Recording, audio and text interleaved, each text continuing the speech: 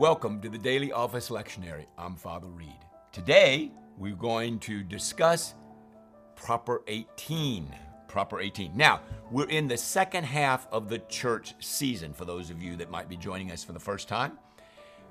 The season begins with Advent, and Advent is usually in December, and it's the 4 Sundays preceding Christmas Day, which obviously is a movable day because it's always December 25th. 4 weeks in Advent, followed by Christmas, followed by Epiphany, followed by Lent, where we celebrate the coming of Jesus' death, and then the resurrection, which is Easter. Then we celebrate Pentecost and the Sundays after Pentecost. And we call them propers because Pentecost is a movable date also. So we go by the proper name. So we're on Proper 18. When we get to the end, it'll be the last Sunday after Pentecost, which we call Christ the King Sunday. We're still quite a ways away from there. Now, we're looking at scriptures in the Old Testament and the New Testament. In the Old Testament, we have been looking at kings, 1st and 2nd Kings. We have 1st and 2nd Samuel, 1st and 2nd Kings, 1st and 2nd Chronicles. These are history books. They're telling us about the history of Israel. Now, David was born about 1000 BC. So David is about 1000 BC. That should be a good marker, okay? And the Bible ends with Malachi about 400 BC. All right, and Abraham's about 1800 BC, to give you just a quick overview in terms of time. So in Kings, remember last week we talked about Solomon building God a temple in 1 Kings chapter 8. But then Solomon goes south, his kingdom goes south. The prophet prophesies that it's going to be torn like a cloak, like tearing your cloak. And 10 tribes, remember Israel's divided into 12 tribes. Remember Judges, 12 tribes, 12 areas that each of the 12 tribes of Israel occupy a certain land, a certain amount of land that they have, each are given. And we have 10 to the north and 2 to the south. The north is called Israel, the northern kingdom. The south is called the southern kingdom. And as you work through Kings, 1 Kings and 2 Kings, you'll see that the author goes back and forth with the king of the north, king of the south. And then what happens is the prophets come in, the minor prophets and the major prophets. The major prophets, Isaiah, Jeremiah, Ezekiel, and Daniel. And the minor prophets, Hosea, Joel, Amos, Obadiah, etc., through to Malachi. There's 12 of them. And they come and speak in this time frame in 1 Kings and 2 Kings. 1 Chronicles and 2 Chronicles. Okay. We are currently just following the history right now. We're not following the prophets. Now we go to the New Testament reading, 2 of them, one a gospel and one an epistle. Last week we looked at the book of James. I hope you enjoyed that. And this week we're going to look at the book of Philippians, an overview of Philippians. And then in our gospel reading, remember we were at a place where Jesus died on a cross. And now we're going to look at his burial and his resurrection from Mark's perspective. And guess what? We start another gospel, and that gospel is Matthew. And you can see in your post, chapter 2 and chapter 3. All right? Lots to talk about today. Here we go. 1 Kings chapter 12. Now, Rehoboam made a tremendous mistake, as I said last week, in that he rejected the people in the north. He rejected them, and he was going to go his own way and make things worse for them. He was going to burden them even greater. And so they bolted, and he took the southern kingdom. And so we see in verse 21 where when Rehoboam of chapter 12 arrived in Jerusalem, he mustered the whole house of Judah, remember the name Judah, and the tribe of Benjamin. So we have the tribe of Judah and the tribe of Benjamin. And we're going to call this Judah. So Judah, Benjamin. Those are the 2 tribes that are going to stay with them. The other 10 tribes will go to the north. 180,000 fighting men to make war against the house of Israel. Remember, Israel's the northern kingdom. To regain the kingdom for Rehoboam, son of Solomon. So he's going to try to go back and regain the 10 tribes so he can be king of all 12. Okay? But the word of God came to Shemaiah, the man of God, say to Rehoboam, son of Solomon, king of Judah, to the whole house of Judah and to Benjamin and the rest of your people. This is what the Lord says, do not go up and fight against your brothers, the Israelites. Go home, every one of you, for this is my doing. So they obeyed the word of the Lord, and they went home as the Lord had ordered. Do not go up and fight against them. Come home, go home, every one of you. This is my doing. They obeyed the Lord. Okay? I don't want you fighting him, and I'm not bringing you back together. So we have golden calves at the end of chapter 12.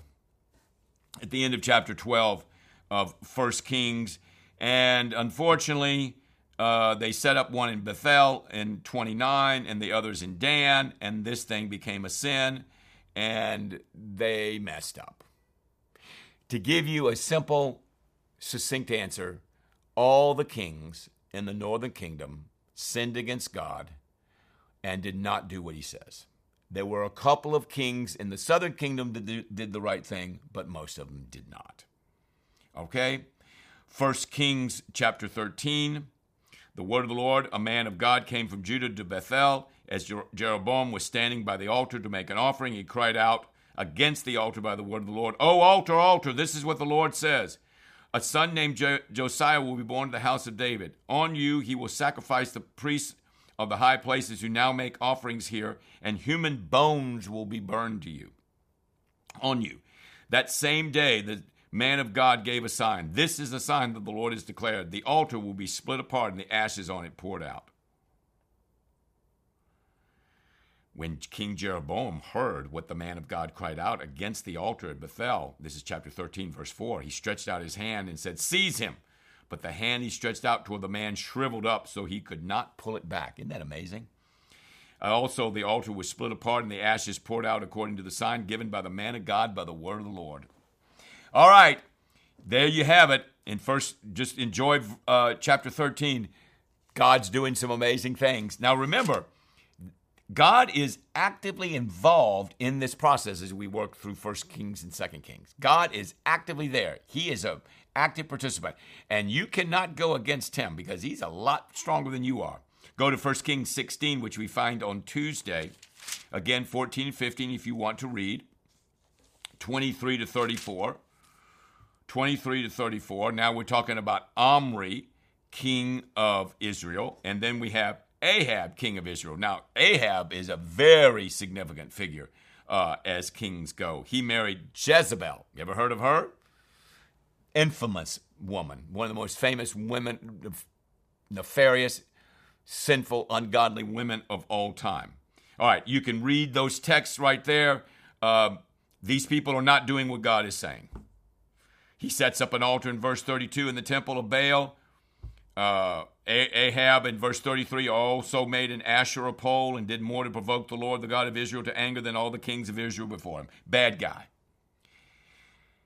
Now I love the beginning of 17. Elijah. Now we're going to see Elijah, and then we're going to see Elisha. Okay? Elijah and Elisha. And here is the wonderful story about Elijah, fed by ravens. You will drink from the brook, verse 4, and I've ordered the ravens to feed you. He is a very, very powerful, what we call an oral prophet. He is not a written prophet. He did not write. Isaiah is a written prophet. Ezekiel is a written prophet. Zephaniah is a written prophet. Malachi, Zechariah, Hosea, Isaiah, etc. He's an oral prophet. Very, very, very powerful man. Now, there's a great story from the widow at Zarephath and how it's way too long for me to go through with you today, but please enjoy reading that. I loved it greatly. There is a miraculous healing that Elijah does that we see in verse 21. God is very active in his life, and I love verse 24. The woman said to Elijah, if you read the whole thing, "Now I know that you are a man of God, and the word of God from your mouth is the truth." So sometimes we have to look at what people are doing and the way that they respond and what they're saying and what their actions are, as I talked last week about James, okay, the book of James in chapter 3. Chapter 2, faith without works is dead. All right, the second half of chapter 2. Third chapter is about the tongue, by what we say, by the way we act, okay? So she sees the way that Elijah is acting, and she's now convinced that he is a very powerful person and that when he speaks, he's speaking the word of God. The 18th chapter is a very, very, very famous chapter. The Elijah on Mount Carmel dealing with the Baals in a fantastic example of the power of God, of Elijah's trust in God, and the fact, as he says in verse 18, you've abandoned the Lord's commands, you have followed the Baals, and he challenges people by saying, if the Lord is God, follow him. If Baal is God, follow him. And Elijah says this before the people in chapter 18, verse 21. How long will you waver between the two opinions? And that's a great question to ask today. Are you going to follow the Lord, or are you going to follow a false god? Are you going to follow a false god that might be yourself? Or are you going to follow a false god that's out there that is in the pantheon of false gods? Or are you going to follow the true God, the true Lord? And so the people said nothing, verse 21, the last verse, end of 21. Nothing. They didn't respond. And so we have this meeting, this incredible tete-a-tete, where God answers by fire. And again, I want you to enjoy that extraordinary experience of the power of God through the work of Elijah. Unfortunately, at the end of that, Elijah gets very afraid of Jezebel. Remember, I mentioned Jezebel to you.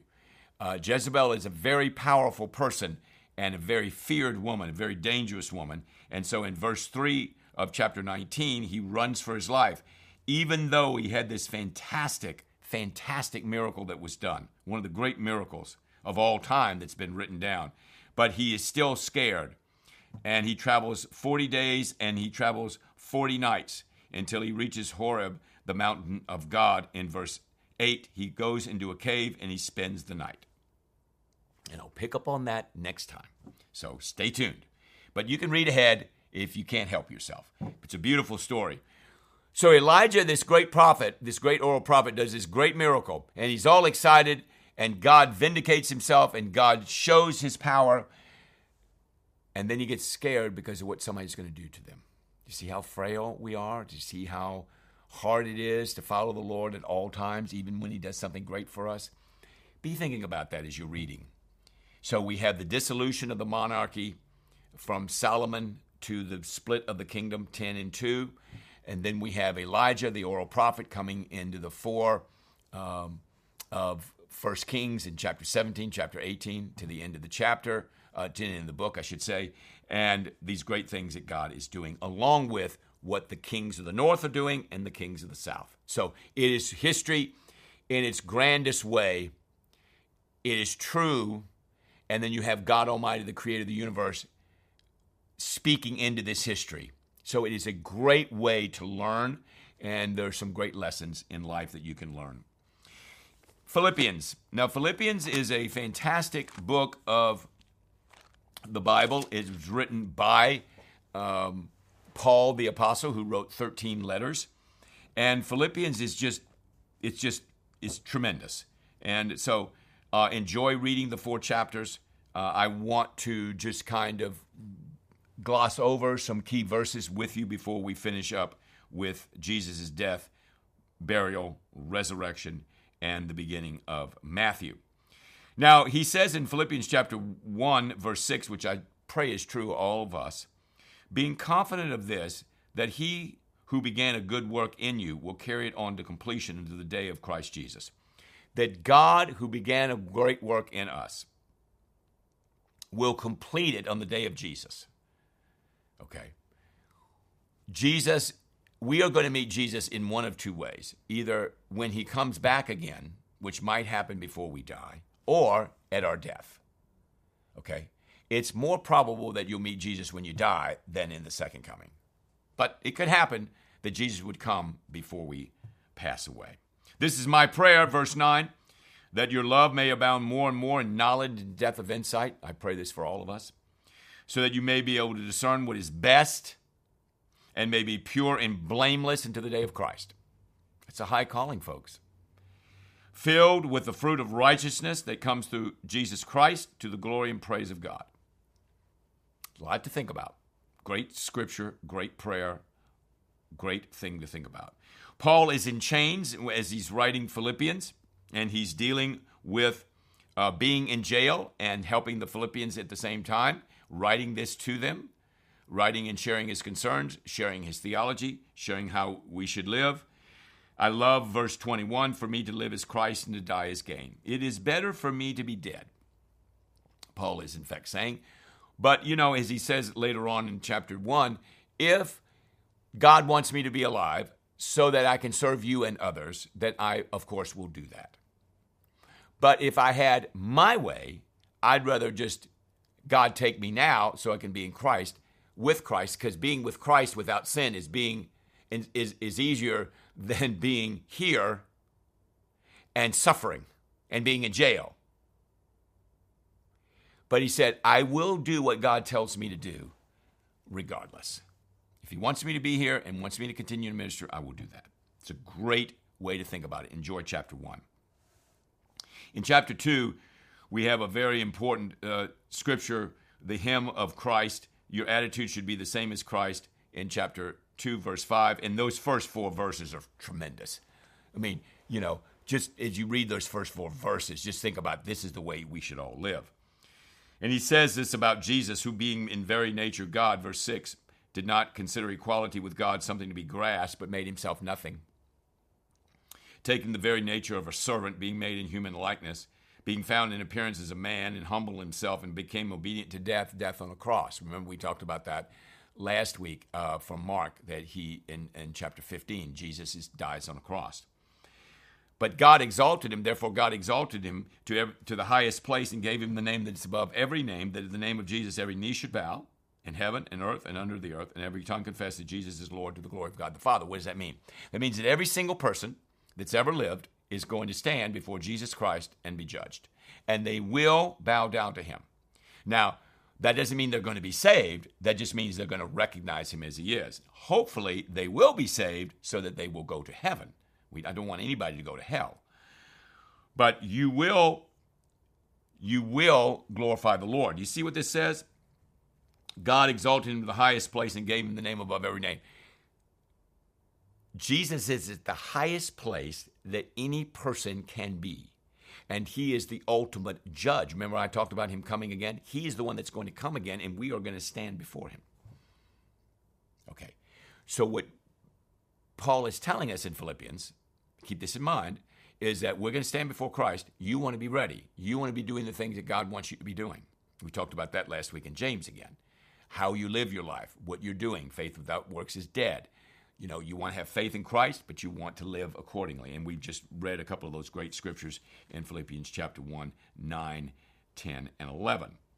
All right, verse 12. Therefore, my friends, as you've always obeyed, not only in my presence, but much more in my absence, continue to work out your salvation with fear and trembling. It is God who works in you to will and to act according to his purpose. Work out your salvation, but God is working in you. So this amazing relationship between God working in you and to act according to his purpose, and that you and I are working your salvation with fear and trembling. Not nonchalantly, not in a passive way, not when you feel like it, not when you get around to it, not when you want to, fear and trembling. You're serious. You're serious about your relationship with God, okay? And that's a great question to ask all of us. How serious are you? God is going to work in you to will and act according to his purpose. And then he goes in again, another beautiful teaching about how we should live. Do everything without complaining or arguing. Now, how hard is that to do? Very hard. So that you may become blameless and pure, children without God. And he goes on and on and on and on. Let's go to the 3rd chapter. Finally, brothers, rejoice in the Lord. Well, he's sitting there in prison, and he's rejoicing in the Lord. Incredible. It's no trouble to write you the same things, and it's a safeguard to you. Then he tells us to watch out for people that are dangerous in verse 3. And then he says, If anybody has any confidence in the flesh and my natural self, I do. I was circumcised on the 8th day, verse 5 of chapter 3, of the people of Israel, the tribe of Benjamin, a Hebrew of Hebrews. I was the best of the very best, but yet that means nothing compared to the surpassing greatness, verse 8, of knowing Christ Jesus my Lord, for whose sake I have lost all things. I consider them rubbish, and I may gain Christ and be found in him. I have all the marks that anybody could have of being righteous and godly and in right standing with God. But I was doing it according to my flesh. I put my confidence in myself, not in God. And it's worthless. It's worthless. What is of value, he says, is knowing Christ and having a righteousness that does not come, that's not my righteousness. He says, but that which is through faith in Christ, verse 9, the righteousness that comes from God and is by faith. So now we're talking about faith. Last week we talked about works from James, chapter 2. Now we're talking about faith in Christ. He said that's what the key is. I had faith in myself, and I accomplished so many things outstandingly. I was the best of the best, but it was worthless because it was all in myself. Paul says, I press on, verse 14, toward the goal to win the prize for which God has called me heavenward in Christ Jesus. In the big picture of life, in the big picture of what's going on, Paul is seeing what's truly important. Although he had been the greatest of the great in his own religion, in Judaism, it was straw compared to knowing Christ, who he did not know in that life and who he persecuted violently. Those people that knew Christ. This is why his road to the Damascus experience in Acts chapter 9 is so critical. All of us who mature should take a view of these things in verse 15. This is a fantastic scripture. Read these very slowly. And finally, for Philippians, rejoice in the Lord always, chapter 4, verse 4. I will say it again, rejoice. Let your gentleness be evident to all. The Lord is near. Do not be anxious about anything, but in everything by prayer and petition with thanksgiving, present your request to God, and the peace of God, which transcends all understanding, will guard your hearts and minds in Christ Jesus. Beautiful scripture. Look at those. There's so much in Philippians. And of course, what we're trying to do is just kind of walk through it with you fairly quickly. When you read it during the week, enjoy, take time, pray, hear what God's saying, hear what the Holy Spirit is saying to you about this text. Beautiful text. If you've never read it before, I think you're going to enjoy it very much. And if you read it before, you're going to continue to enjoy it. It's inexhaustible in its wisdom. Mark 15. Remember when we left Jesus?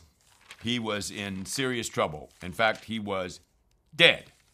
15, verse 40, as you see in your post. Now we're going to bury him. And he was buried, and they saw where he was laid. It was in a new tomb, wrapped in linen, placed out of a tomb cut out of the rock. In verse 46, they rolled a stone against the entrance to the tomb. If you look at Matthew, they had a guard posted. He's dead. Nobody's going to come get him. But on Sunday morning, when the Sabbath was over in chapter 16, they have a situation, verses 1 through 8, where they were going to anoint him and bring some more spices because they didn't get to do it because it was a Sabbath and they needed to hurry. And so the ladies went, no men, and to anoint Jesus' body. It was very early on the first day of the week, which is Sunday. And who's going to roll the stone away? We can't roll it away. It's too big. But guess what happened? It had been rolled away. The angel rolled it away. And there's a young man dressed in a white robe. Don't be alarmed. You're looking for Jesus who was crucified. He has risen. He is not here. He's risen from the dead. That's what he said 3 times that he was going to do. See the place where they laid him. Trembling and bewildered, verse 8, the women fled from the tomb. They said nothing to anyone because they were afraid. And then we have the second half, verse 9 to 20, 9 through 20, which is in your post. It's in parentheses. So in chapter 16, we had the resurrection of Christ from the dead. Death could not hold him. It was God's will that he be raised from the dead. God raised him from the dead by the power of the Holy Spirit. Jesus is now going to appear, as we see in Acts chapter 1 and the end of Luke chapter 24. Jesus is going to appear for 40 days and 40 nights before he ascends into heaven. Beautiful scripture. Well, look at your post. Matthew 2, the beginning. The beginning. Now, if you want to look at the birth of Jesus in Matthew chapter 1, please do that if you've never read that before or you'd like to acquaint yourself with it. Verses 18, we have the genealogy, which goes back to Abraham in 1 through 17. But in 18 to 25, we had the birth of Jesus. And then in chapter 2, we have the visit of the Magi. You've heard of the Magi. Herod was extremely upset that this king was alive and he was going to kill Jesus. And the Magi come along and offer him gold, silver, frankincense, and myrrh. Gold, frankincense, and myrrh. And they were going to worship. They went to worship him. They saw the star. The star stopped over Bethlehem. They went and worshiped the child.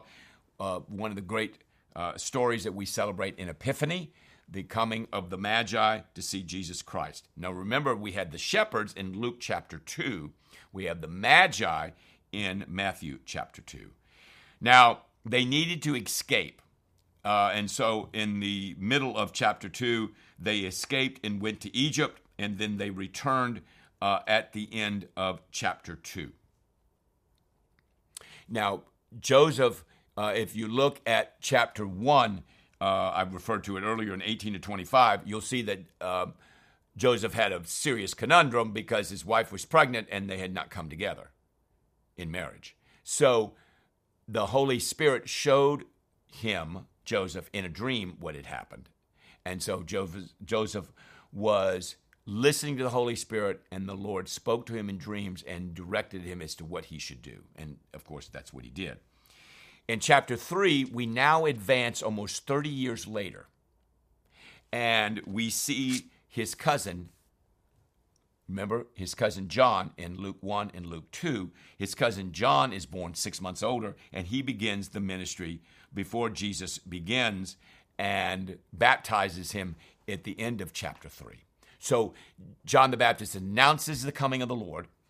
He prepares the people for the coming of the Lord and says how great he is and to look for him. And then when Jesus comes in chapter 3, verse 13, Jesus came from Galilee to the Jordan River, to be baptized by John. And he is baptized by John, and then, as we'll see next time, proper 19, will begin Jesus' ministry. Okay, after the temptations in the wilderness. All right, there's a lot to process this week. There's just a tremendous amount in the readings. A beautiful book, Philippians. I've made reference to 1 Kings and the transition of the kingdom from Solomon to the breakup of the kingdom, and now the death of Christ in Mark, the burial of Christ, the resurrection of Christ, thanks be to God. And then Jesus' birth in chapter 1, the second half of chapter 1. In chapter 2, the Magi come and visit him. He goes into Egypt to protect himself from Herod's extraordinary, horrible act of violence against young children. And then they return to Nazareth, where Jesus grows up after Herod dies. The ministry begins about the age of 30. His cousin, John the Baptist, anoints him and baptizes him, and so his ministry begins. Whew! Okay. Pray, enjoy, relish, listen to God, listen to the Holy Spirit, enjoy the Scriptures, and we'll have so much fun next time in Proper 19. God bless you, and have a wonderful week of learning and listening to the Lord.